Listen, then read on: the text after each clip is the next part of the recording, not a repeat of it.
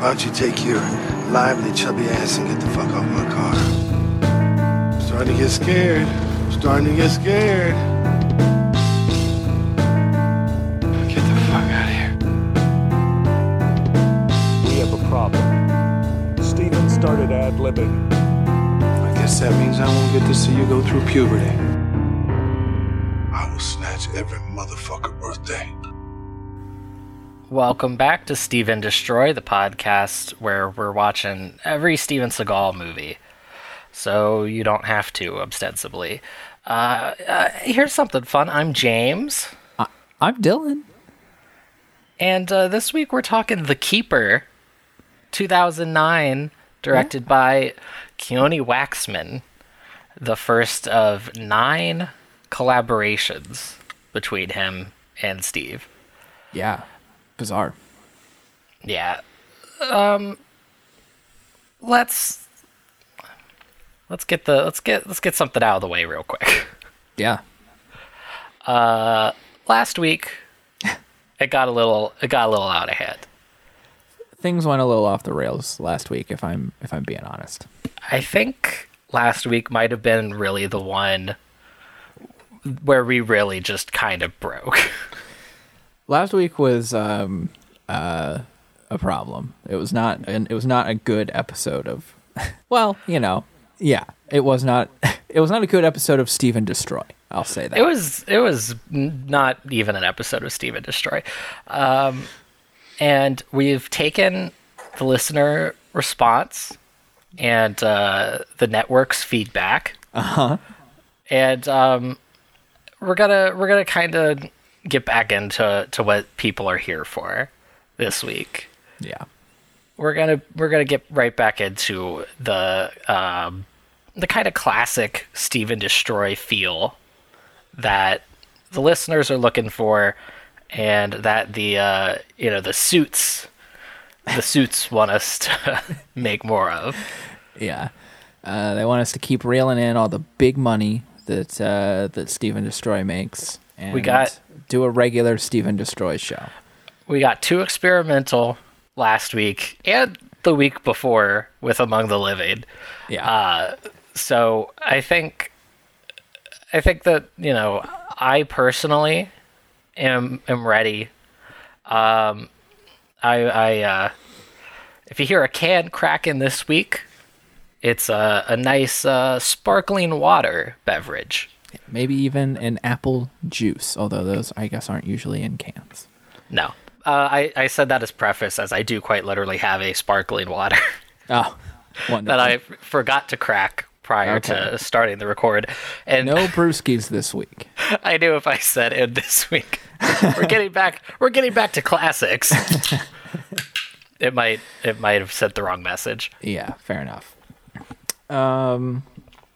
Well, I can tell the listeners, as much as it pains me to say it, you might not be hearing much from Fridge Chat or Barber Chat or any of the other things we talked about in the last couple episodes. Not likely to return in the near future.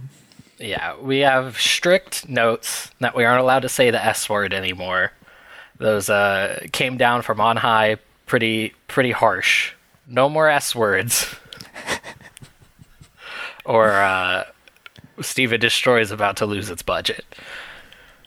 I'm going to be real, I have absolutely no idea what you're talking about, but I agree. Okay. I agree wholeheartly. Well, unfortunately, I can't say the word to can't explain. divulge it.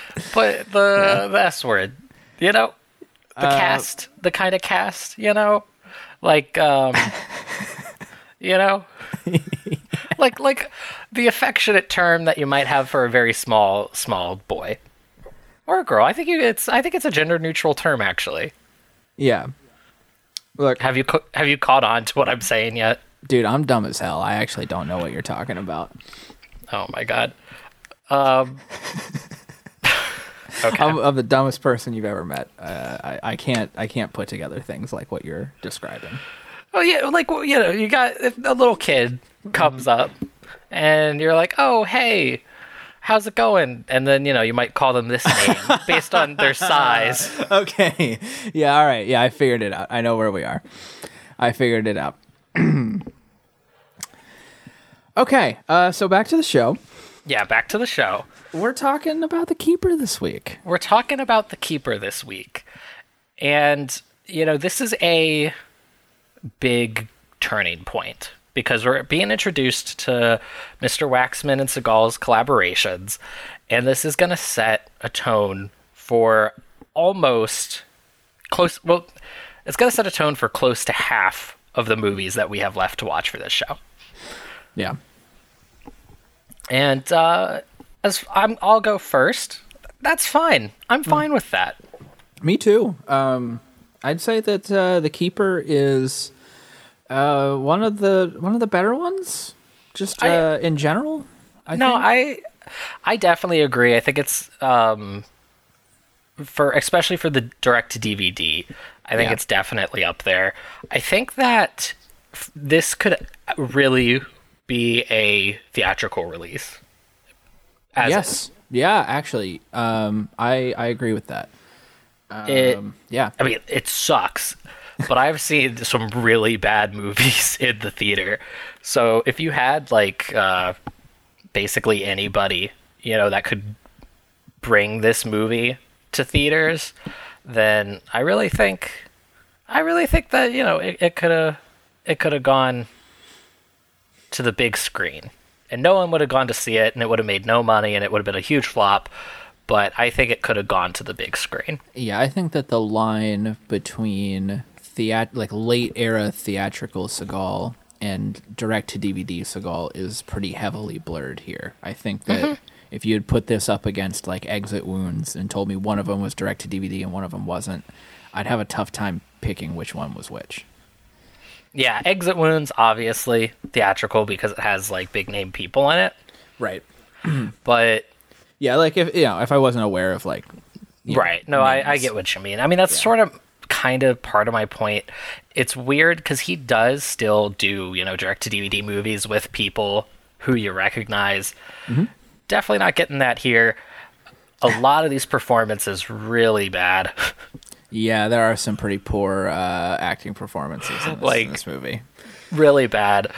But it looks like a real movie. Yeah. It's very competently shot. I mean, it's functional. There's nothing impressive about any moment of this movie. Yeah. But I think we're definitely at a stage where a movie just being purely functional is kind of a noteworthy positive. Yeah. Oh, yeah, definitely. And you could tell right away, basically. I mean, almost right away. The opening credit sequence with just the electronic music and the overhead shots of LA. I was a little worried. Worried. I didn't know what to make of it. And then also, I don't know if this is just the copy of the film that we have access to, but the sound sucks. It's so quiet. And then really loud sometimes. So I don't know if that's just the mixing for the movie or whatever, but again, these were bad signs right out of the gate. And then the first scene happened, and I was like, hey, look at this. A movie. Yeah. And that was enough for me, honestly. From fucking Driven to Kill last week, I just the sight of a movie, I was very excited. And there was a moment here in the beginning where I was getting kind of worried that it might be an okay movie, and then it fell off and kind of went into madness for a little while. But I actually had some hope for 10 minutes or so of this movie. I had a really good time watching some of this movie. Yes, absolutely. and not of course, relative. Although I think everything has been so abysmal recently, we haven't even been pulling out the relatives because there's been nothing to relatively compliment. Yeah. But, I mean, kind of not nearly to the same degree, but in the same way that, you're enjoying Out for Justice. I had a similar vibe. Again, not comparable to, how much I was enjoying it. But I definitely was just, along for the ride, and I wasn't hating every second of it, and I wasn't watching the clock, you know. Yeah. And it is just wild enough. It could be wilder, but it's not like, I don't know, so wild that I just glaze over and I stop ingesting the information. Yes. Yeah, definitely. Yeah, and so I guess I kind of led us up a little bit to this first scene. So why don't we do something we haven't done in a few weeks and start going through this movie? Yeah, let's break it down. Yeah. So the opening, the entire like first 10, 15 minutes of this movie, totally weird, pointless, out of nowhere. Yeah. I paused the movie 10, I think it was 11 minutes in, and I went downstairs to like get a snack or something. And I remember lamenting to my roommate, who was like vaguely aware of what we do up here.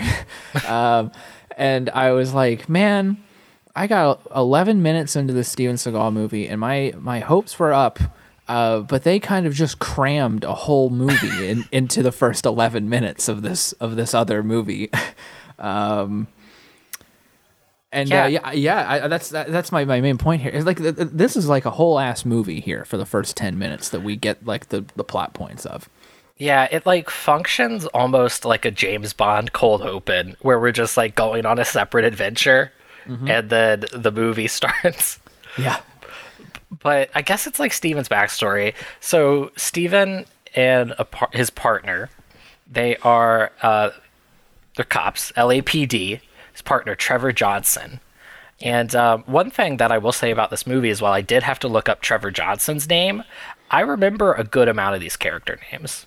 Oh, do you? I actually don't, but it's a completely random like week to week thing for me on whether I pay attention to the names or not. Yeah.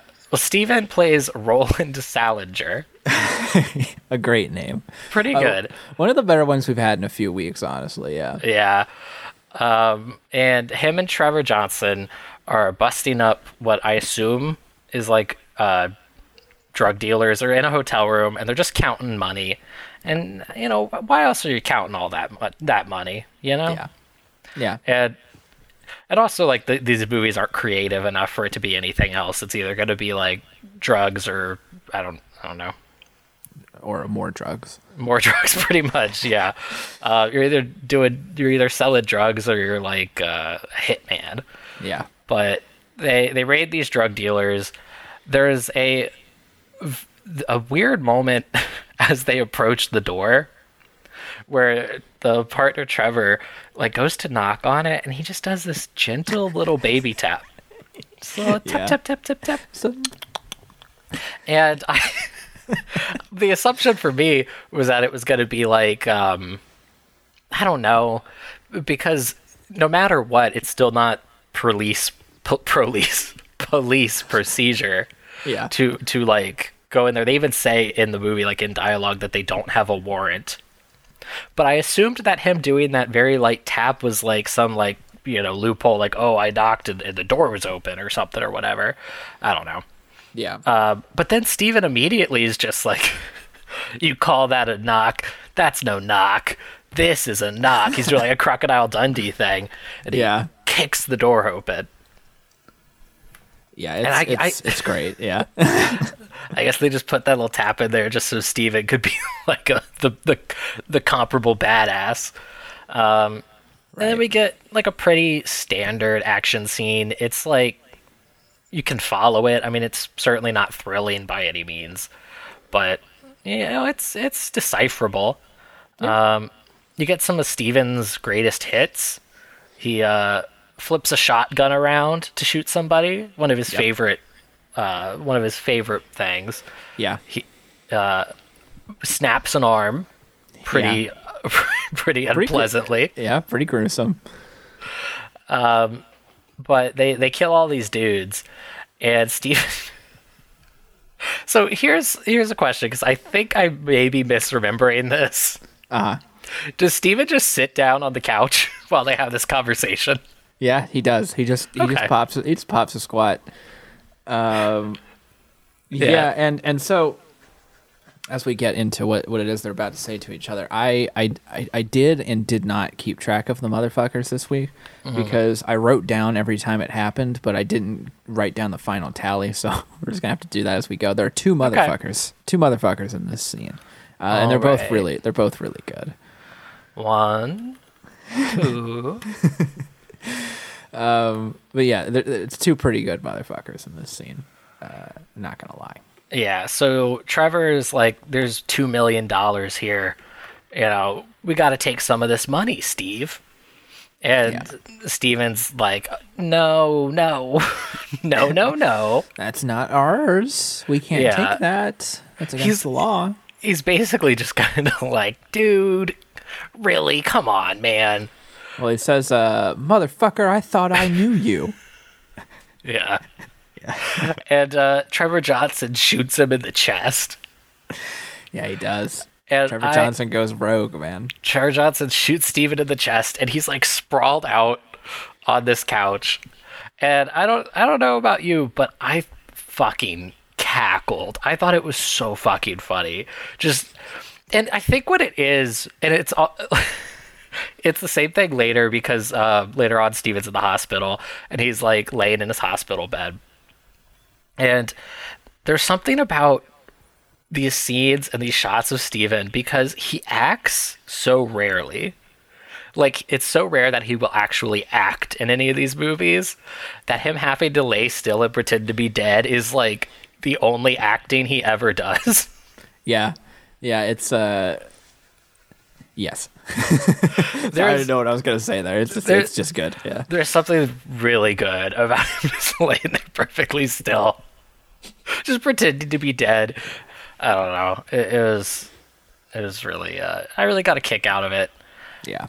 So Trevor calls it in and says that, you know, they shot Steven, the drug dealers, during the bust.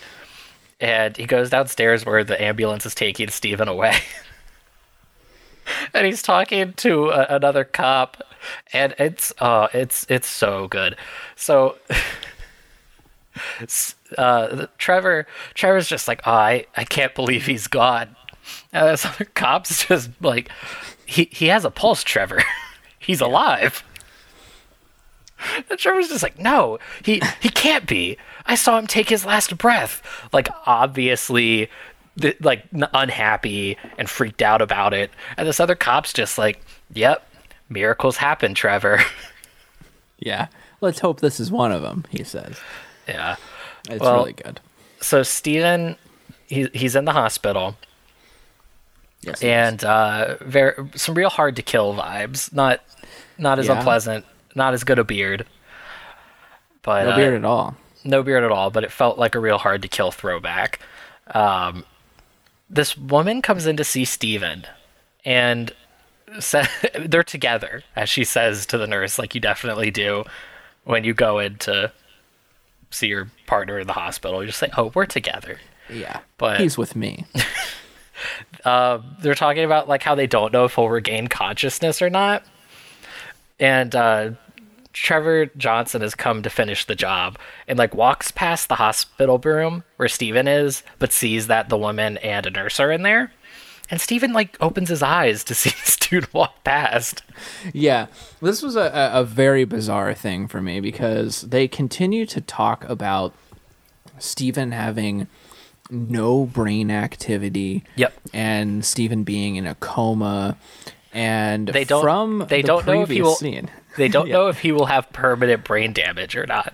Yeah, and from the previous scene, we know Steven is constantly opening his eyes throughout the part where he is dead. And this is not me like ragging on his acting. They specifically do shots from his perspective of like blurred vision, looking at Trevor Johnson doing his crimes, And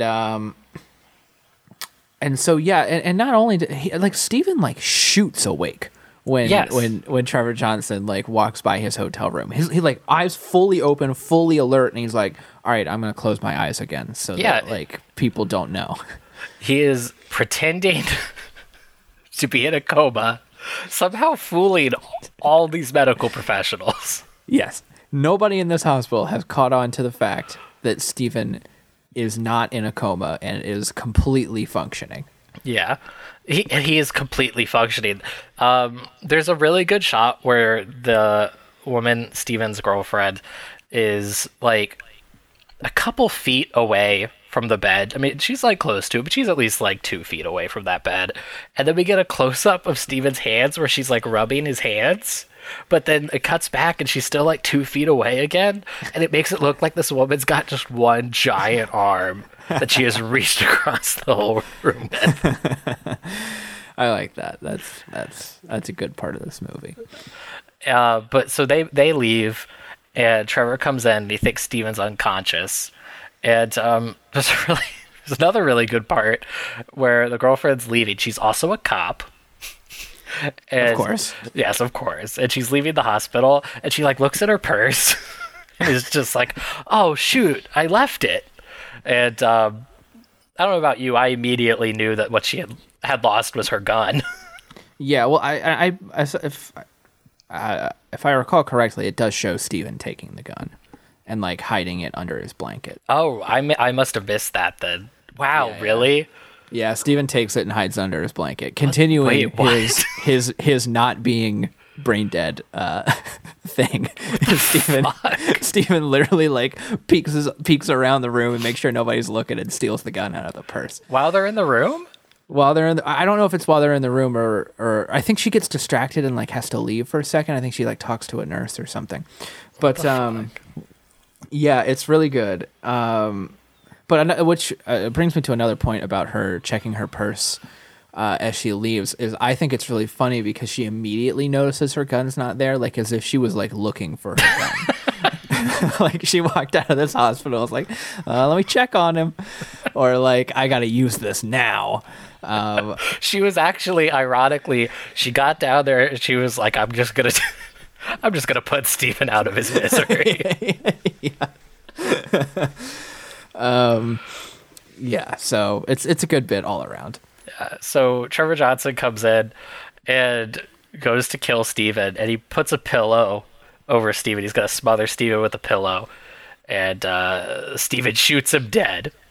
Yeah, and as he does. Yeah, he shoots him dead twice, and that's like it. That's the end of this opening sequence. Yeah, there. Yeah. Well, it has like some bearing over the rest of the movie. It's one of those things where it's like, be careful what you wish for type of a situation, because sometimes in my head when we start these Steven movies and he's always like a former something or another. Right. And I'm like, why don't we ever get to know about, what was going on when he was a current something or another? And so I kind of appreciated that we got a little bit of that in this movie. We got a little bit of a taste. That's true. Yeah, because there's a little bit left in the movie of Steven going through physical therapy. Mm-hmm. And we get some moments during the physical therapy thing where he's like relearning techniques and such. He's like throwing knives into some sort of weird like hay board, yeah, or like wood that he has in his backyard. The physical therapy Steven goes through. So the first scene is him like sitting down, and there's a like what I assume is like an actual nurse or somebody working through the PT with him, and he's complaining about how he like doesn't know if he'll be able to walk again. Or I think the woman says that he's lucky he will be able to, but he has to work for it. Yeah, that sounds right. I remember them saying like you sustained injuries that would kill most men. Yes, they say that. Yeah, and I remember that specifically. They also tell him he's the inspiration for every guy who applies to the SWAT team. Every guy. Every single guy. Every single guy that applies to the SWAT team is like, I'm just here for Steven. But so the next scene immediately after, Steven's like already standing, he's just cooking in the kitchen, he's already fine. And then the rest of this montage of Steven like getting his groove back is just Steven throwing his knives into his hay, cleaning guns. Right, yeah, he washes them. Yes, he cleans his guns over and over again, like he's like he got shot and he forgot how to like rebuild the gun, I guess. I literally don't know. Yeah, I don't know what he's doing. And then him taking pills. Yeah. We're just going between the three of big those. three. Yeah, the big three of any physical therapy: cleaning your guns, throwing knives at hay, and taking pills. Yeah. Well, did you notice when I think it's when he's cleaning the guns, he's wearing some tiny glasses. Oh yeah, I kind of remember that, but like it didn't register with me. It's just one scene, but it's this very quick little peek into what Steven's got going on in the future, what he's slowly about to transform into. And I do remember, I don't know which episode it was or how long ago it was, but I do remember you telling me that you would point out whatever movie it was that we first saw the glasses. So I congratulate you on holding yourself to that. I don't know which episode it was, but I do specifically remember you saying when he starts wearing those glasses, I'm going to comment on it. I don't remember that at all. But Long-time listeners can tell us which episode it was, but I do remember that. So, hey, good job, buddy. Thank you. Yeah. I guess we can end the show now. I've done what I set out to do. Yeah, it's over. So Steven's weird little montage is also intercut with this boxing match. Yeah, very weird.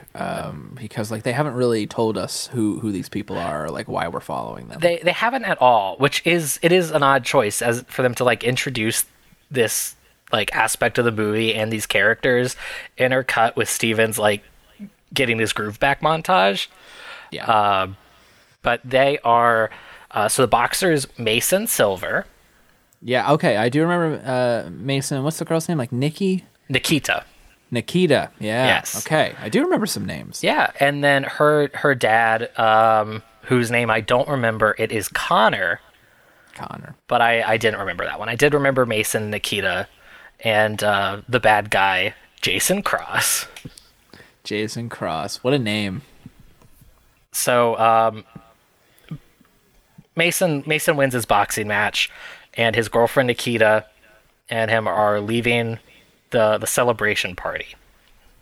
Right. And they get into the parking garage. And everything about this is fucking bananas.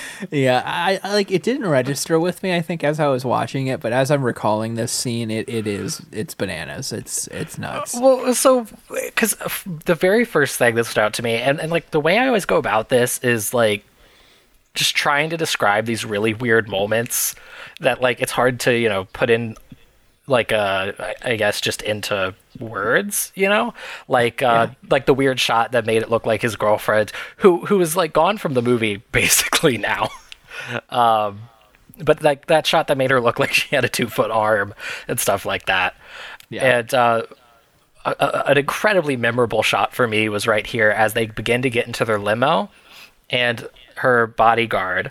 And at the time, I thought it was the boxer's bodyguard, but we later learned that her dad, Connor's, a big rich guy. I guess from rich. Yeah, he's big and rich. Yeah, he's big rich. The bodyguard. He's getting them in the car, and he's like, "Oh, great! Here come the paparazzi!"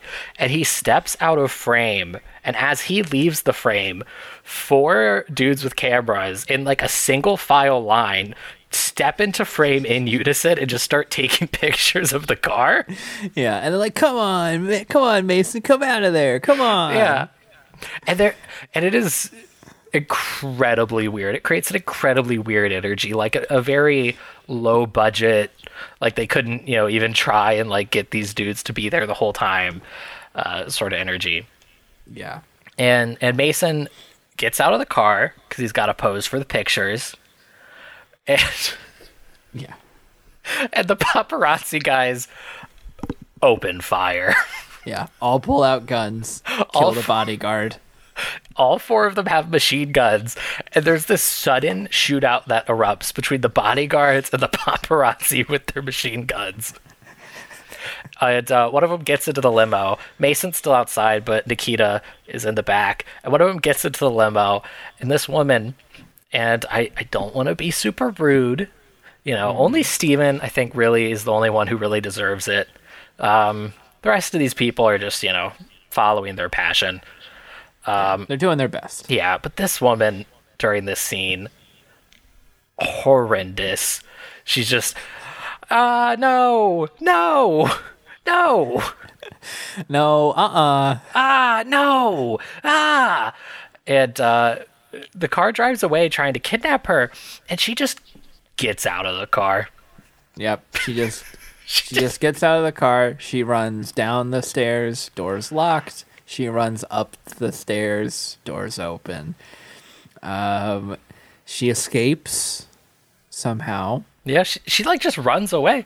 I mean, she just runs away. She jumps from one floor of the building to a lower floor of the building. Yep.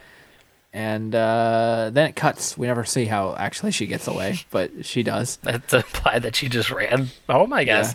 Yeah. And this actress we've actually seen before. Oh, really? Yes, very briefly. And I didn't recognize her.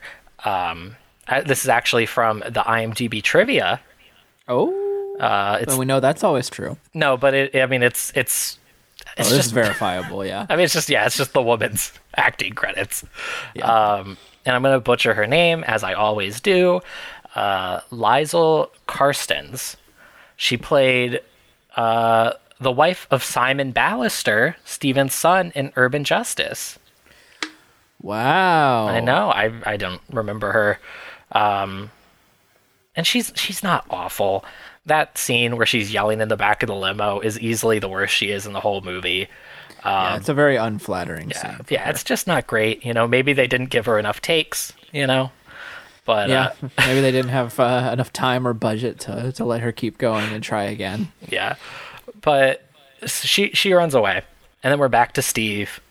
And we find out that the police force is trying to push Steven out.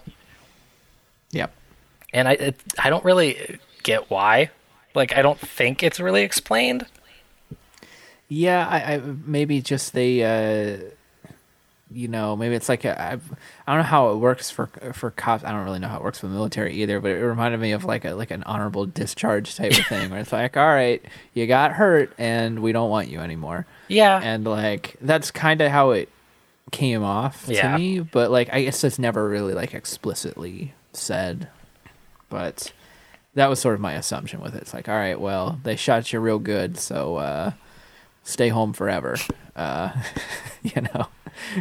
another line of work, buddy.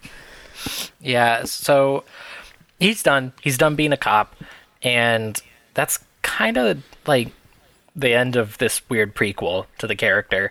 And again, that's the end of the girlfriend. She is gone from the entire movie, never to be thought of again. Yeah. He gets a call from Nikita's dad, Connor, big and rich himself. Yep. Basically saying, hey, Steven, I need you to come help me out with a little problem. They're old pals. They were cops together? Yeah, I think that might be established earlier in the film.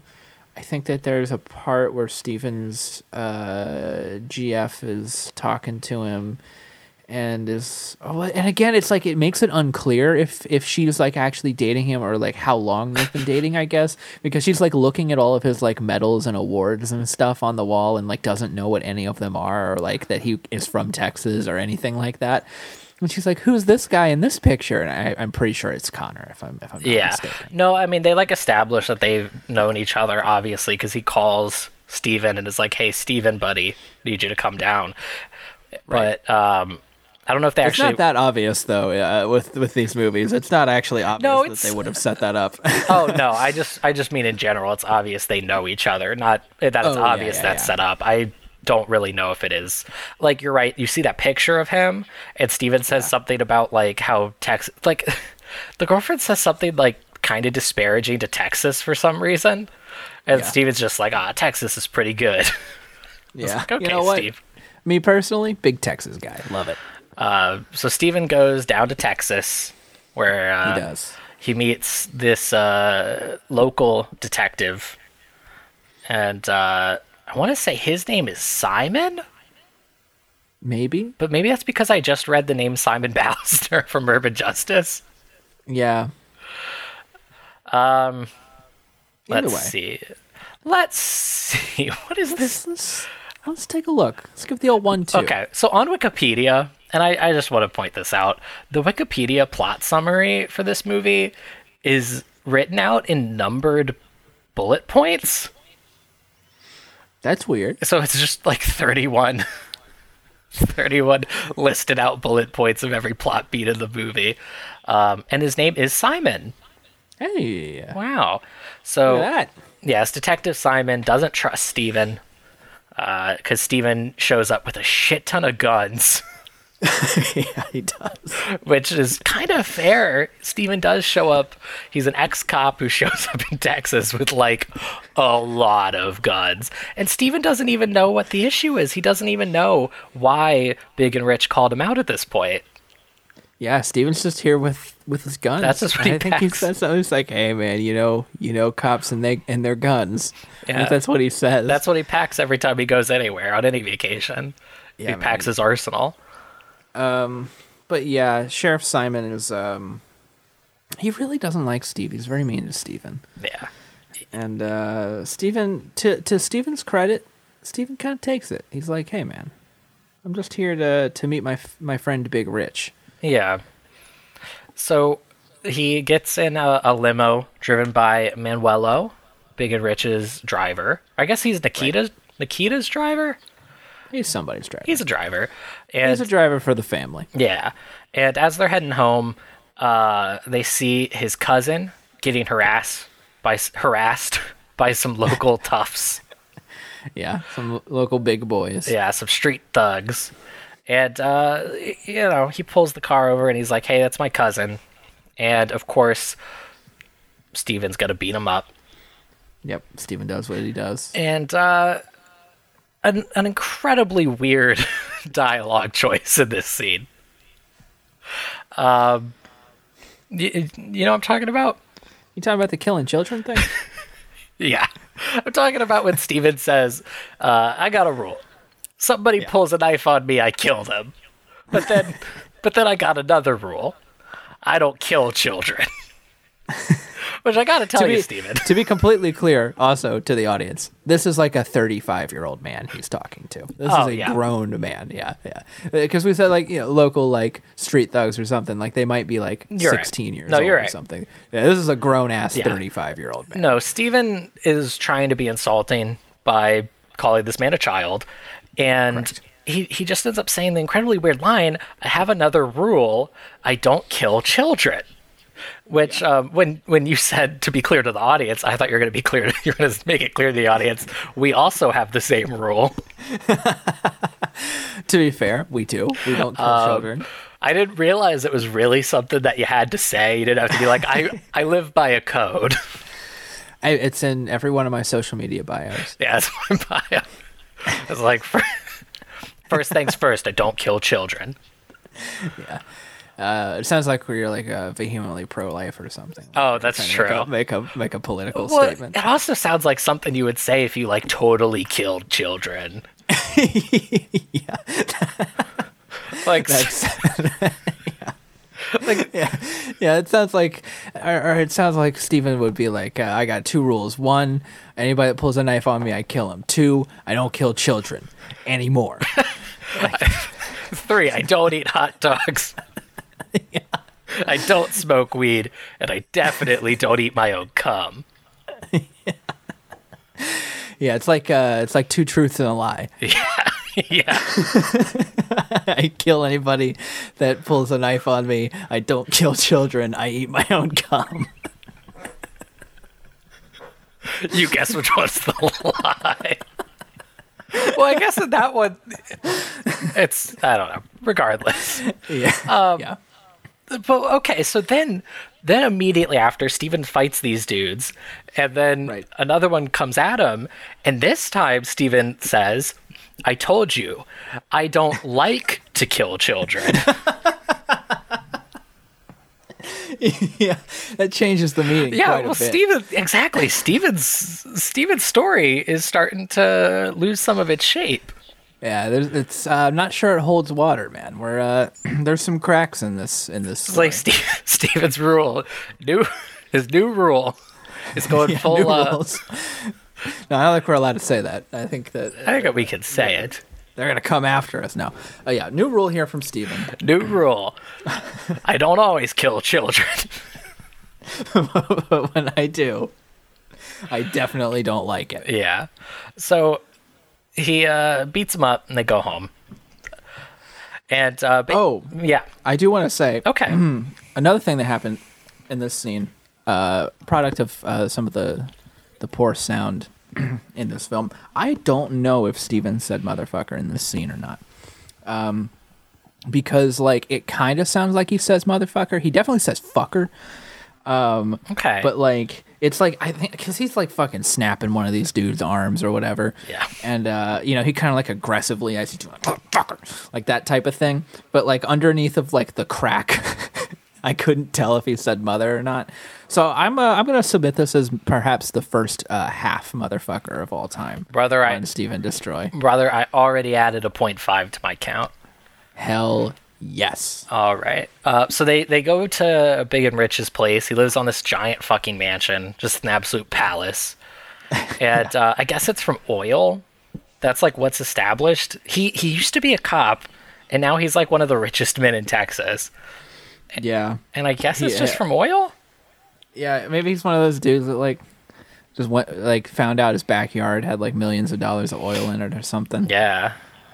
He went out shooting. I don't know if that's a real thing, but he went out shooting for food, and out from the ground, came a bubbling crude. He was just out there digging a hole, man. Boys being boys. Oh yeah, dude. Just wanted to see how deep it could go, and he found himself millions and millions of dollars, man. So he tells Steven that what he wants is basically Steven to just be his daughter's bodyguard. I, of course, assumed he was going to have Steven, like, investigate and go after the people who tried to kidnap his daughter. But he just wants Steven to be his daughter's bodyguard now. Mm-hmm. And Steven asks why he can't call the police. And I didn't write down the exact line, but basically his reason for not involving the police at all, that he says, is just like, the police are racist. Oh, yeah, sick. Like, yeah, I'm like, okay. Yeah, it's like, okay, well, I don't know how that applies here, but you're not wrong. Everybody here is white, but the police are racist. Yeah, it's true. It's very weird. But yeah, the whole thing's very weird. It's just a bunch of white people with white people bodyguards, white people criminals, white girl in trouble. But indeed, correct. The police are racist. And Steven tries his best in this scene. I don't remember exactly what he said, but I remember. Oh yeah, Steven tries to laugh at one point during this scene. He puts out a really forced laugh, and it sucks. But I was like, hey, look at Steven trying, because he didn't want to laugh. They made him laugh. No, I think there are a couple scenes here where he's like trying, but almost none of them make sense. I do respect this movie for being pretty wild. Yeah. Definitely. So he agrees. He's gonna become a bodyguard. First things first, Steven gets to clean in his guns. He loves it. Yeah, and so Nikita is free to go out on the town, have a good time, as long as Steven comes. And there's a scene where she's like leaving to get ready to go, and she's like walking outside, and Steven comes out of nowhere in this fucking Mongo cowboy hat. Monstrous cowboy hat. Steven with this Doug Dimmadome ass fucking cowboy hat. It is beautiful. It was amazing. I don't think I've been so enthralled by a Steven costume since Out for Justice. I agree. It is a very powerful cowboy hat. It's right. Oh, what the fucking was it? The sleeveless fucking shirt and the beret when he showed up to his partner's death and Out for Justice. Yeah. Yeah, it's right up there with the sleeveless shirt and the beret. Yeah, completely agree. And in a true tragedy, the cowboy hat gone after this scene. Yeah, and I remember when he talks to Big Rich that he like gives him the cowboy hat, I think, and it's just like, hey man, just trying to help you fit in down here. Yeah. And so I was like, damn, is Steven gonna wear this cowboy hat the whole movie? But he didn't. Yeah, I was very disappointed. But he gives her a necklace that has a tracking device in it, and Yeah. puts it on, and they have a very weird moment, beginning a movie full of them having very weird moments. She giggles while he puts it on and is like, "Oh, Steven, that tickles." Yeah, and she was immediately, like, right before this, like, not feeling it. She Yeah. was, like, upset about talking to Steven. She did not want Steven to put this necklace on. She was like, it looks stupid. Yes. Then Steven is just like, turn around, which is awful. It made me so uncomfortable. And Steven puts the necklace on, and she's like, oh, wow. Yeah, she Typical Steven magic. Yeah, well, so she giggles, and Steven's kind of just stoic, typical Steven, just not responding at all. And she immediately just goes to, "What's the matter? Don't you like women?" Yeah. Like, we're not... Yeah, it's really good. Yeah, we're not beating around the bush here. And Steven says, "I love women." Oh, I love women. You're the boss's daughter. And Yeah, it's awful. yeah, they have... Makes me squirm. They have a very uncomfortable relationship this entire movie. Gonna jump to the end and establish that it kind of just drops off. Like, there's never any actual, like, romantic moments between them. Thank God. I don't know how old this actress was. Steven was 57 in this movie. That's crazy that he's that old. I did not. I mean, I knew he looked bad, but I just, I just didn't know that he looked old too. But wow, he's 57. I mean, I guess he does dye the shit out of his hair. Yes. So the immediate signs of him being old, having discolored hair at this point, you don't get to see. So you kind of have to ballpark him. But damn, 57 is older than I thought he was. I thought maybe he was 49 or 45. No, he is 57. At least when this movie came out, but Yeah. probably 56. Damn, so that means he's pretty old now. Yes, he is. Damn, so he's like really old and like kind of overweight. Like, what if he like dies soon? I don't know why you whispering that. Well, I don't like this. I don't like to be mean. I know you don't like to say know. it, but also like this is quite literally like a podcast. Oh, Yeah, you're that's whispering. true. So, They will be able to hear me no matter what. so nobody hears. This is the part of our podcast we don't want anyone to hear, but we are going to leave it in.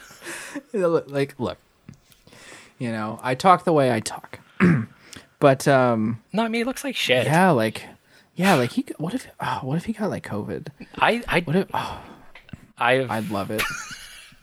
he is 68. He's 68 He's right 68. now. Yeah. I don't know. It feels a little dirty. Feels a little wrong to be on my podcast wishing a man would die. So I'm not going to make a habit of it. But But we we can't. can move on from this segment. But I'll if I From have this to stand by segment. what I just said. If I have to stand by what I just said. If we have to stand by Death Chat with Dylan J. Welcome back to Dylan Jones' Death Wish. Welcome back to Death Wish with Dylan Jones. Dylan, who are you wishing death on today? Steven Seagal. Naughty. Very naughty. Look, it's not a good place to be. It's not fun to be sitting, here on my podcast on my high horse saying I wish Steven Seagal was dead. But all I'm gonna say is, God, you just got Rush Limbaugh. So at the time of this recording, maybe Steven. That's all I'm gonna say. Maybe Steven. Maybe Steven. you- that concludes this segment. Maybe Steven. Do you remember when we started this podcast? Like the day? Yeah. Not Not the day. okay. Yeah. Sorry. Yeah, that was a little more aggressive than it needed to be. Why? What happened the day we recorded? I don't remember what it was, but apparently Steven's birthday is April 10th. Oh, that's a little spooky. That is a little spooky. So maybe the day we finish it will be the day he dies. Yeah. Okay. That's something to look into. Yeah, we'll have to find a some way to celebrate whatever we're recording on close to the 10th. Yeah. So stay tuned for that episode. Anyway, I don't know how old that actress was. Steven was 57. I would have to wager he is at least 30 years older than her.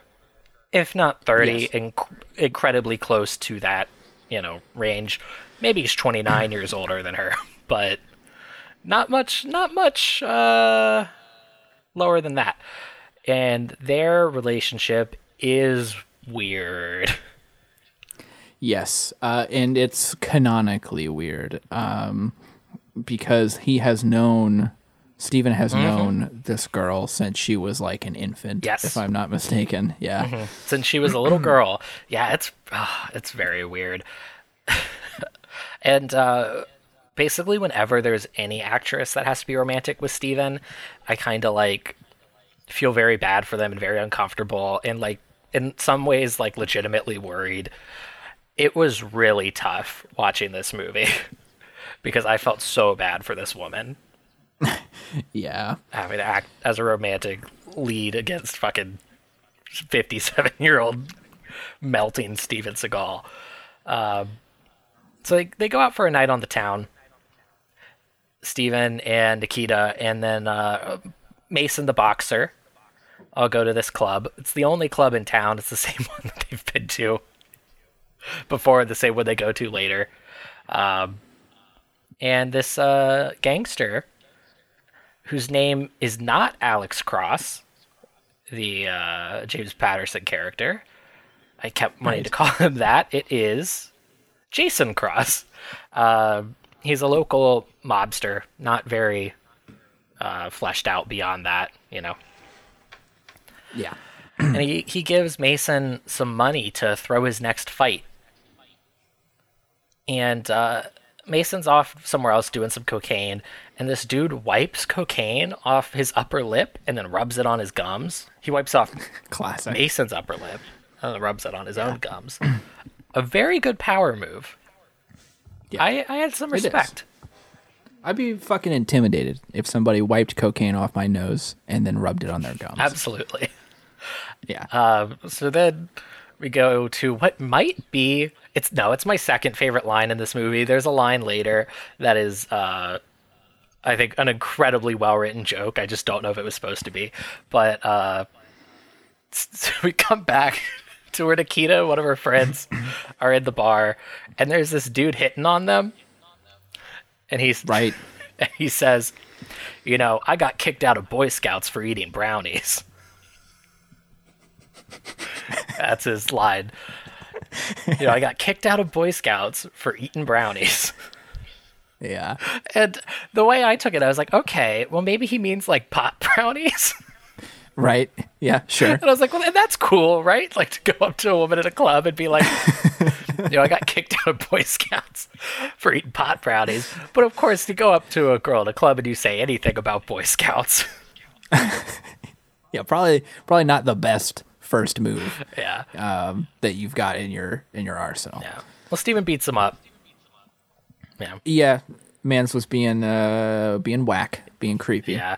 So And Steven whips their ass. Another just like kind of bizarre thing about these movies is like Steven constantly beating up people for doing the crimes that he commits in real life, like to the point where it's like kind of suspicious, like how often Steven like beats up people who are like trying to do weird sex crimes. well, I think that's not so much like, I don't know, whatever you're reading into it as. I think it's more just laziness of the screenplay of trying to like, one, have Steven have a reason to fight someone. Right.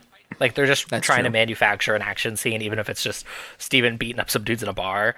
And then also a really like lazy way to try and ingratiate him to the audience and to the other Definitely. characters. Because here it's what makes Nikita fall in love with him. Is Correct. this. So it not only we the audience are like, wow, Steven saved the day, the other characters are like, wow, Steven saved the day. And it's just an incredibly lazy way to do that. That's why they do it in every single movie multiple times. Yeah, it happens a lot. But Mason's really mad because apparently this dude was his friend and he gets in a fight with Nikita before they leave, and so there's there's a scene where she's talking to her dad and telling him what happened and saying that she wished Steven had beat up Mason as well. Right. And in this moment, Steven's like walking past and like smiles at that line. And then she's just like, "Did you just smile?" And Steven like immediately like puts his frown back on. Yeah. That's good too. Yeah. So This movie's got some moments. dude, we haven't even gotten to my favorite part. Yeah. So Steven, he's in town, and Simon the detective kind of tracks him down, and we learn a little bit more about this Cross guy. And according to Simon, he's a violent separatist, and he believes whites and Mexicans shouldn't mix. Okay. So you added an "and" in there, and so maybe I missed it, but I thought what this movie was positing to us was that the meaning of the word separatist is that this man believes white people and Mexican people should not be having babies together. Wow. So So I that might be worth like a rewatch, because like my whole perception of this scene was that this man walked up to Steven and said that this man Cross was a separatist because he was racist. I don't know if I would argue against that. I may have just put that "and" in there, just, my own understanding of like language. Right. But it might. I will do a live check on that. Yeah, because that's really, really good. If he says he's a separatist, he doesn't believe in in white people and Mexicans. Yeah, because I really liked that. I was like, wow, this movie is dumb as hell. So yeah, a little live look in here. Steven Destroy first. Oh, besides that time you made me listen to the credits in that one movie. Oh yeah, what was it? Into the Sun. I think that was it Into the Sun? That's the one where they build the hospital, or they save the hospital. Oh, the one with Chloe Grace Moretz. Yeah, the one with Chloe Grace Moretz. That's Today You Die. Today You Die. Yeah. It really does bother me that I know that. I've actually pulled that knowledge out before. And I guess it's fine because, like, I remember it because, like, it's the one that had her in it, I guess. I don't know. Yeah. But doesn't it just suck to have that much knowledge about Steven Seagal? Yeah, every so often, it, like, hits me how much I know about him, and it, like, sucks. Yeah, it really does. Like, I hate it. Like, when we started, I thought maybe it would be, like, a kind of, like, weird or, like, interesting thing, but I, like, actively hide it. Yeah, no, I, like, if somebody brings up, for some reason, Steven Seagal around me, I will, like, keep my mouth shut. Yeah. Oh, absolutely. I do not want to talk about it. All right. I have the film pulled up, and I think I'm right at the line. I'm gonna do a little live investigation. Yeah, here we go. All right. So Steven has asked what Simon knows, and Simon says, okay, so he says he's a violent separatist. He believes whites and Mexicans shouldn't mix. So, where are you falling on that? Are you falling on he's a violent separatist, thereby he thinks whites and Mexicans shouldn't mix, or he is a violent separatist, he thinks whites and Mexicans shouldn't Hold on, mix? I'm doing one more listen. One more listen. This is very important.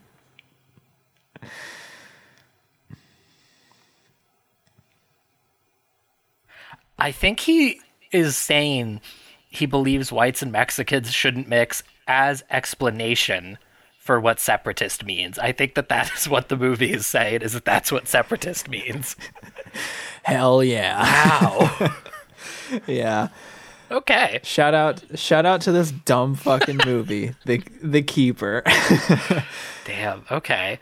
Well, Steven's response to that is just crazy. Yeah. Wow. People these days. So Then we get Nikita talking to her dad about how much she likes Steven, how Steven makes her feel safe, safer than she's ever felt with anyone before, except for her daddy. Yeah. And then immediately she goes to find Steven. Steven's just like sitting alone quietly as he's, as he's ought to do. And they have, like, I couldn't even explain this conversation. I tried to write down like dialogue, but I felt like I was getting it wrong because it's so insane and like non sequiturs. It's like they filmed their scenes separately and then cut it together, and they were both like talking about different stuff. Yeah. It's total nonsense. You can set the scene a little bit more before we get to the line, but there was one line in this particular exchange that I liked a lot from Steven. Well, I mean, I don't really have any lines written down. I don't know the flow, so if you want to walk us through this one. Because the problem is I wrote down the line and just forgot what they were talking about. Okay, so she says, they're talking about her old bodyguard who got killed. And then for some reason she's telling Steven about how the bodyguard and her driver Manuelo are half brothers, but they don't like to tell anybody that. They like don't tell anyone their business. Right. And then Steven says, and I quote, with folks like that, that's the way they are. And it's just such a fucking nothing line that it struck a chord with me. No. I was like, with folks like that, that's the way they are. That is actually like the line that I tried to write down. That I was just like, why am I even bothering writing this down? Like they have this, it's a total nonsense conversation that means nothing. She just talks about her old bodyguard, and Steven's like, well, people are how they are. And she's like, damn, Steven, thanks. Wow, I never thought of it like that. And then we get my favorite part of this movie. They go back to the same bar, the same club, and Steven and the driver are waiting inside. And this is an incredibly crafted joke that I really can't imagine was not intended joke. It is so good. Yeah. So Steven says, so the driver and Steven are sitting around and they're drinking water. And the driver says, are you sure we can't have something with a little more kick? Steven's like, nah, we're working. We're working. Nah, we can't do that. And the driver says, why not? You're the bodyguard. I'm just the driver. Should have got a huge laugh. That's an incredible line. That's an incredible line. Why can't we drink something with a little more kick? I'm just the driver. Incredible. Very good. I'm like actively mad that you didn't laugh more at that. And I know you've seen the movie. Yeah, so maybe that's why. But I'm still mad. I fucking loved that line so much. And they take her outside, Nikita, to go home, and she's throwing up in the parking lot, and tells Steven about some ornate umbrella he gave her. Yeah, something stupid. Yeah, and she's like, she was a little kid, and she still has it. And it's very weird because they have so much like forced tension, like romantic tension. Yeah. And this is right about where we get to where I kind of stop giving a shit about this movie as much. Yeah, I would agree. It kind of hits Steven territory here. It does. It's like the mark of one of these movies finally being to a point where I would come on here and say almost all, or like maybe not all, but like mostly, or like maybe like 60-40 majority positive things about the movie, is if like the whole movie made me feel like the first 45 minutes of this movie did. And like the easiest way for that is like if we get to the final battle and I give any kind of a fuck about what's going on. Yep. And once again this week, this movie did fall short. And I did like zone out during the last battle, as I almost always do, because it's like, all right, well, we're here. Yep. Steven's going to kill everybody, and then we're going to go home. Yeah. But yeah, I mean, credit to this movie, because up until this point, certainly we've gotten on some very, very goofy things that happened during the first 45 minutes or so of the movie. But like overall, it's like it's pretty well made, or like functionally made, and like watchable. And like the music in it doesn't like completely fucking suck, and you know what I mean. Just like all the moving parts are like, yes, yeah, all right, yeah, that could work, and it wouldn't make me sick to my stomach, you know. And so, we're a little ways from the end, but I do want to give the keeper a bit of credit for that before we get into the objectively worst parts of the movie. Yeah. Steven, so we're kind of just into explaining the plot territory now, but remember how Cross wanted Mason to throw his fight 30 minutes ago in the movie? Yeah. Well, now Mason's going to meet with his guys, and he tells them no, and they threaten to cut off one of his fingers with wire cutters. And he says that he knows what they really want is the land, and that it will help them kidnap Nikita. And then basically he sets up Nikita to get kidnapped by these dudes. A pretty boring action scene and car chase while Steven tries to stop them. They get away.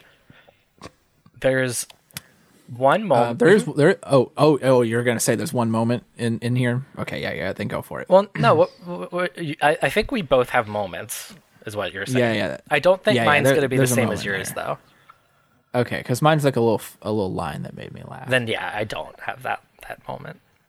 Okay. Then I will just say that the driver of the car that has Nikita in it, I think he's on the phone with his boys. They're in one of the other cars or whatever in this whole big fucking chase, and it's just his delivery of this line where he says because it's awful, and he says the bodyguard is tailing me, get him off my ass.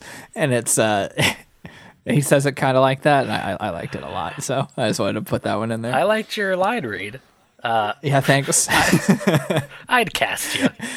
Yeah, I got the job. You got the job. So the part that I liked is at the end of the chase, Steven has his gun trained on them. They're all out of cars, and he's got his gun trained on them while they're holding Nikita. And this motorcyclist just sort of just drives by and smacks Steven's gun out of his hands. That's pretty good. And I unironically liked it, I guess, because it gets goofy, but it's also just so simple, and I you never see that in a movie, really, mainly because it's pretty dumb. Yeah, it's pretty silly. But I really liked it. This man just smacking Steven's gun out of his hands. So, and then it really is kind of we're just finishing the movie. Steven finds out. So Big and Rich, he was trying to get oil. He was trying to tap into some oil, but instead he found a bunch of uranium. One of the richest deposits of uranium in the history of North America. Incredible. And that is what this gangster wants, is a bunch of uranium. Yeah. So he could become, I guess, a mass terrorist. Yeah, quite a twist from this movie. Yeah, I mean, this dude is literally going full supervillain, and it's never really addressed. It mainly is just we got to get back the daughter. Yeah. Not really addressing the fact that this dude is literally trying to become a supervillain.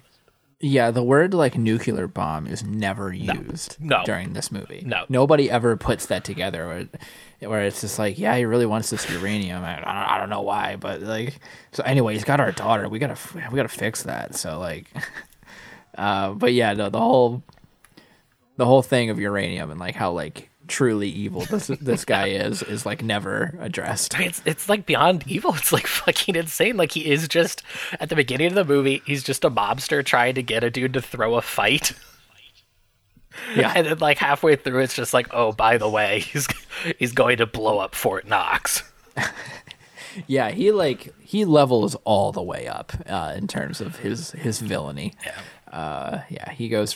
Yeah, again, just local mob guy trying to, and that's the thing too, because there's the paparazzi and stuff. Did the fight that Mason wins earlier in the movie, did it not just look like they were at just a local boxing gym? Oh, absolutely. Yeah, and so there's I never really got that, but anyway. Well, they weren't real paparazzi. That's true, but he is in the back of a limo and is not surprised by it. Well, he's well, they're here. Yeah. And they talk about his fame, and they're he doesn't love me, he just loves being famous. And it's is he famous? dude, it looks like that's a gym you pay like $100 a month to go to or something. Like, that's not like, he's not in fucking Vegas or something. You know, this is not pay-per-view shit. Most pay-per-view boxers people don't know, I would imagine, since I don't think I can name you more than 3 boxers. So, anyway, just something I noticed. So at the end of the movie is basically Steven going to rescue the daughter.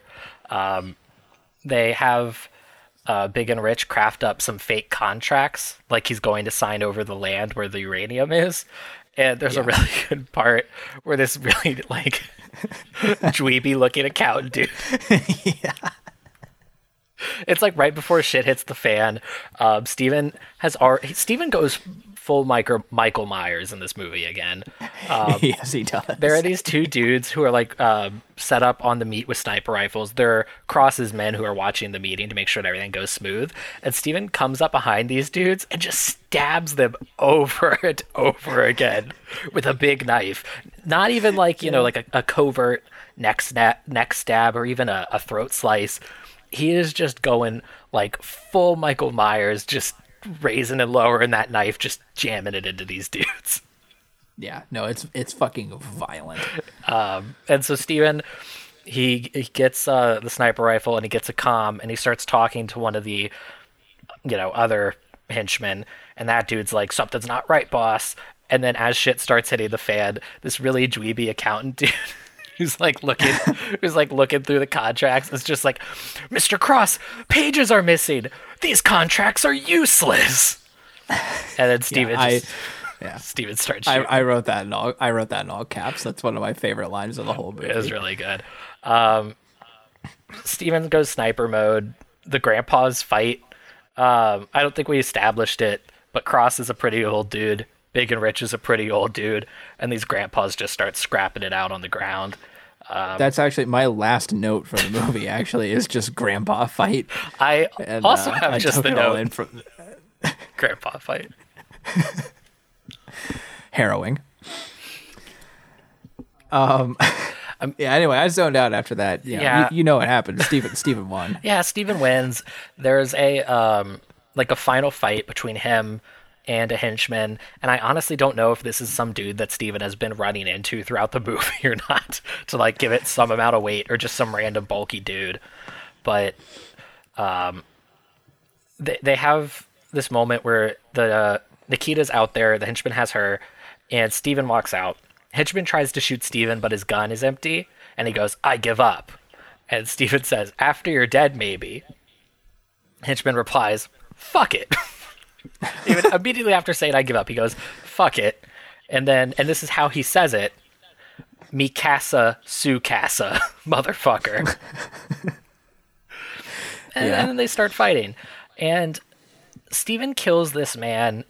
Either he rips out his throat, or he just jams his hand into this man's neck and kills him instantly. Don't know which one it was. Yeah, one way or the other, this man's dead as hell. Yeah. But then, so the movie ends. I mean, Steven kills everybody, and the movie just ends. There is no... and again, like I said, there's that weird, very weird romantic subplot, or like tension between them. And while it is a relief that is not wrapped up, it is still like weird to the flow of the movie. Yeah, it's still like a knock on the keeper that they did not address it. Yeah. I guess like the best result would have been a little ending scene where it's like makes it very clear that they are not romantically involved. Yeah, she's just like, thanks for helping, Steven. And Steven's like, okay, I'm going to go back home to my girlfriend or whatever that's in Los Angeles. Yeah, or if she was like, you know, interested in Steven, you know, I like that's like one thing, you know, for her to have a crush on Steven. But like a scene where she, you know, like maybe tries to kiss him and he's just like, whoa, I watched you grow up. Yeah. Please back off. Nice. That would be the ideal. That'd be nice. That would be the ideal. Yeah. I think if I had to choose, between the way it does end or them getting together, I'd choose the way it does end. But definitely, you know, there's still a way to have a better ending. But and that's it. That's the keeper. That is the keeper. I don't really need to talk about the scene all that much because like it's whatever. But we did skip over a couple of scenes, and one of them was Steven goes to Mason's like house or wherever it is he's hanging out, and he's like doing cocaine off some girl's butt or whatever. Yep. And Steven does call somebody a motherfucker in that scene, and that was the only reason I brought it up. Okay. Well, Yeah. I did actually want to talk about this scene. I realized that we skipped it. I did want to talk about this one. Yeah. So he goes to Mason's house, and Mason does have some bodyguards, and these dudes might be henchmen. I'm not really sure. I think one of them, though, is the friend from the bar that he beats up. Yeah, The guy who got kicked out of Boy Scouts. Yeah, I can't remember for sure, but like that would be something that would make sense. Yeah, and Steven just slaughters all these dudes. Yeah, Steven just walks up to one of them and snaps their neck without warning. Yeah, he shoots two of the friends that are in there. And he also, talking about, you mentioned how Mason's in there doing cocaine off this girl's butt. Well, Steven says the line, Nikita's out. All right, hold on, I'm gonna try it. Nikita's out there in all kinds of jeopardy right now. And you're in here fucking around with some stanky hoe trying to have a good time. Yeah, that one feels like Steven improvised it. That one felt like Steven improvised it for sure, and they begged Steven to say anything else. Like, Steven, please, we want people to watch this. Steven, I don't really think that's something that you should be saying. Steven, you're a 57-year-old man. Steven, you can't say stanky ass hoe. You're a 50-year-old, or 57. You're almost 60 years old, Steven. And that is the keeper.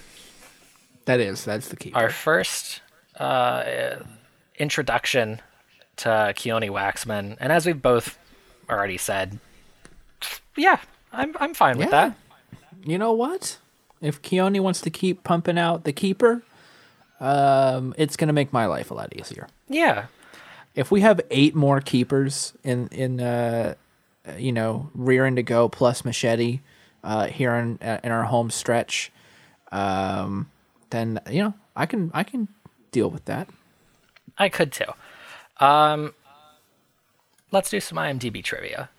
Let's do it. All right. So last week's trivia for Driven to Kill was Steven Seagal is a notoriously sweaty eater, and after pounding a large ice cream cake on set, the floor became too slippery and the set was shut down for 4 days.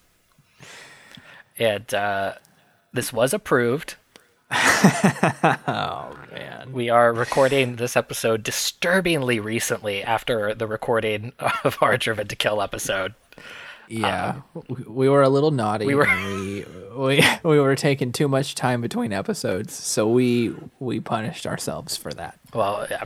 We also had to try and prove to the higher ups that we could get it right, and felt the urgency. But that's true. They are in the room listening right now. Yeah, this is our first one that we're recording under surveillance. They got a big like a 7-second delay going and a big censor button in case one of us says the S word. Yeah. Well, I only say that because in the few days since that went up, somebody has already marked it not interesting. What? Yes, 0 of 1 found this interesting. Well, I'm gonna make an account and make it 1 of 2. Okay. That's what I'm gonna do today. Yeah. So I already said the one piece of trivia for the keeper, which is that the actress who played Nikita was also in Urban Justice. So let's see if we could get away with it again. Let's see if they just keep letting us do it. That's the name of the game, brother. Let's really push this one. Okay, let's push it. Let's really push the limits on this one. I know the things that are usually gonna get it bounced are like acknowledging, I think, other movies. Yep. But I think we're okay as long as we don't like mention other movies. So let's really push it. Let's see if that stays true. If we can get wild. But okay. Let's try to get wild then. So it's the keeper. Mm-hmm. It's in Texas. Mm-hmm. There's Big Rich. There's uranium. Steven wears the big hat. Steven wears the big hat. Now. Okay. Okay, yes. Now, what if the hat was only in one scene because something happened to it? Okay. Now that I can move with. All right. So in The Keeper, Steven Seagal wears a 10-gallon hat for one scene. Now what if we said Steven Seagal's prized 10-gallon hat only appears... No? Oh, no, I was going to say now, like now we're talking. There you went, no. No, stupid, dumb. Okay, so Steven Seagal's prized 10-gallon hat only appears in one scene instead of being a signature part of his outfit as originally intended. This is because... Now, what happened to Steven's hat? Who's somebody that famously wears a cowboy hat? Cowboys. Are there any... Does Timothy Oliphant in Justified. Okay. Does Raylan Givens. Does Burt Reynolds frequently wear a cowboy hat? No, does he? Does he? Dylan, he's dead. Oh, we can't talk about dead people. Well, he wasn't dead when this movie came out. That's true. I don't really think that's true. I don't really know. Okay. That might be because like impersonations of him I've seen have featured cowboy hats. Him and Smokey and the Bandit. Smokey and the Bandit, not Smokey and the Bandit. Although I think that works, because isn't the Bandit a car? Who knows? So well, actually, somebody knows, but not me. Oh, wow. So apparently Bandit is the person. Oh. So who's Smokey? Yeah. Is Smokey the car? New podcast, Who's Smokey? Hold on. So I think Smokey is the car. So Smokey in the Bandit would be pretty crazy. Yeah, not something we're used to seeing. Yeah. Okay, so all right, let me Google who wears cowboy hats. Yeah, I Googled who wears a cowboy hat. Famous cowboy hats. Yeah, okay. Yeah, I don't know what to tell you. Were you going to say somebody stole it? I was going to say that somebody like caught wind of it and like showed up on set and intimidated Steven out of wearing it. Okay. Now what if a big gust of wind carried it away? Yeah, okay. A big gust of wind carried it away, and they had other hats that Steven could wear, but Steven refused. He said, that was my hat. No other hat will be my hat. Okay. This is because a big gust of wind carried it away. The costume department had other hats, but after the heartbreak of losing his most valuable possession, Steven swore to never wear a cowboy hat again. Beautiful. Poetic. Okay. All right. Did I just like steamroll all your suggestions? I wasn't paying attention. Okay, then I guess it's fine. It don't matter. None of this matters. You want to add one last little coda to it? That's all yours? Absolutely not. Absolutely not. You want me to write absolutely not at the end? Absolutely. Psych. Not. Yeah, okay. Should I put a big not at the end? I just clipped the shit out of my microphone. My apologies to anybody listening to this. Yeah, put a big psych at the end. I would have put not. Yeah, just put not. Okay. Let's see if that gets in there. Yeah. All right. Yeah, we'll give that one a try. That's definitely pushing the limits. I think it's really pushing the limits. Hey. Let's do some sentencing. You know what? I've heard of a little sentence or two. We could do a little sentence around here. Yo, we've been sentencing all podcast, if you think about it. That's true. Yeah, we've been contracting, laying forth the case. Oh, I meant like making sentences, like speaking in sentences. I don't do that. So what are you thinking? For the keeper. I don't know. So I had a really rough time the last 2 weeks. Yeah. Against the Dark and Driven to Kill, I hated so much, and I didn't want to give them the satisfaction of a harsh sentence. I didn't want them to know that they had... which in retrospect makes no goddamn sense to me, but I'm glad that you're happy with your sentencing. So I kind of... It's kind of caused me a problem now. Yeah. Because you're gonna make this movie potentially have a worse sentence than those last two movies. I am, and I think what I'm going to have to do is kind of pad this sentence because Steven got off so light. Yeah. But I also do want to give the keeper a little bit of a, I don't know, like still have the sentence be reasonable. It's not like I want to give him a life sentence for this movie, but yeah, I am going to have to make this a harsher sentence than the other two. It's still not good, you know? Right. And it does have that very uncomfortable stuff with Steven and the little girl that he saw grow up. So I'm going to go 20 years. Yeah. I'm going to go 20 years. I think given the parameters you set there, that I think 20 is a decent sentence for Steven. I am going to view things a bit differently since I don't have the issue that you mentioned here. I've been very harsh on Steven lately, and he's earned it. And I actually don't have too many bad things to say about the film that we watched. And this might be actually one of my lighter sentences in months, probably, because we've seen some very bad movies for the last 4 months. So I don't remember the last time I went this low, but I am going to go 10 years for the keeper. Wow, 10 years.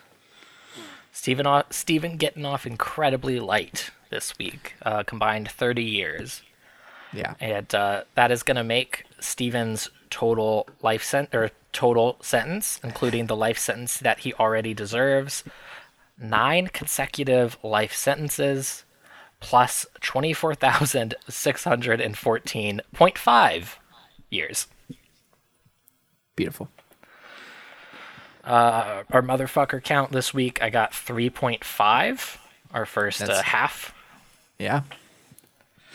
And next week we'll be returning to Keoni Waxman's oeuvre with A Dangerous Man. One of the few people to have back-to-back Stevens in the same year. Yeah, you don't get those often. The Keeper came out October 19th, and A Dangerous Man came out December... Oh my god. It came out in December 28th in the UK. But it came out... What? It came out February 9th, 2010 in the US. Oh, man. I didn't account for this. We don't know what to do here. Because we're in the US. Yeah, if nobody could tell from my inability to say anyone's names. Yeah. Hey, we'll see how it goes. Right? That's the Steven Destroy motto, baby. Yeah, we'll see how it goes. Thanks for listening. True. If you returned after last week, thank you. And retroactively, we apologize. Yeah. Hey, last week, it happens to the best of us, but we're sorry. We're sorry. It's not the type of episode we wanted to make. Yeah. I hope you can understand our circumstances, surely. But we'll be back with A Dangerous Man and keeping things classic, keeping things simple. As always, thanks to Talk Film Society for giving us a home, even when we don't deserve it, even when we disrespect the home and we chew up the rug. And so show your thanks on our behalf by going to patreon.com/talkfilmsociety. Go to talkfilmsociety.com, I guess. Yeah, why not? Yeah, check it out. Check it out. There's other podcasts on there, better podcasts that absolutely would not dream of having an episode where they just didn't talk about the movie. Yeah, an episode that would not waste your time like we did last week. Yeah, or arguably like we do every week. It's Steven Destroy. And then, of course, send us emails. We got some email addresses for you. There's Steven Destroy podcast at gmail.com. There's Steven Seagal podcast at gmail.com. If you're interested, Steven Seagal at gmail.com. And then even Steven Seagal podcast at gmail.com, which to make it clear, we're doubling up on the P's there. So it's Steven Seagal podcast. 2 P's, but you could also just do Steven Destroy podcast at gmail.com or Steven Seagal podcast at gmail.com. Both simpler to type. And both work. They all work. Nothing ever comes through. It's good to have all these emails now because I'm just signing up for free trials for things now over and over again. But every now and then, it would be nice if the little notification wasn't that my CBS All Access is ending, but that somebody had a question or a comment. Ain't that the truth? Anything else that we'd like to say on this show? You can review us on iTunes. Yeah, that's a place where podcasts are consumed. Okay, that's that you can review. That's all I got. Comment on the SoundCloud uploads. Yeah, comment on the SoundCloud. Yeah, just be like, hey, I really liked this part. Yeah. Yeah. We can bring it on home. We're done. You know what? We're yeah, done no here. reason to keep going. We're done. Hey, folks back home, from me to you, from us to you, thanks Folks for back listening. home. And as Stephen would say if he were here, which thank God he isn't. Thanks for listening, motherfuckers. Why don't you take your lively, chubby ass and get the fuck off my car? I'm starting to get scared. Get the fuck out of here. We have a problem. Steven started ad-libbing. I guess that means I won't get to see you go through puberty. I will snatch every motherfucker birthday.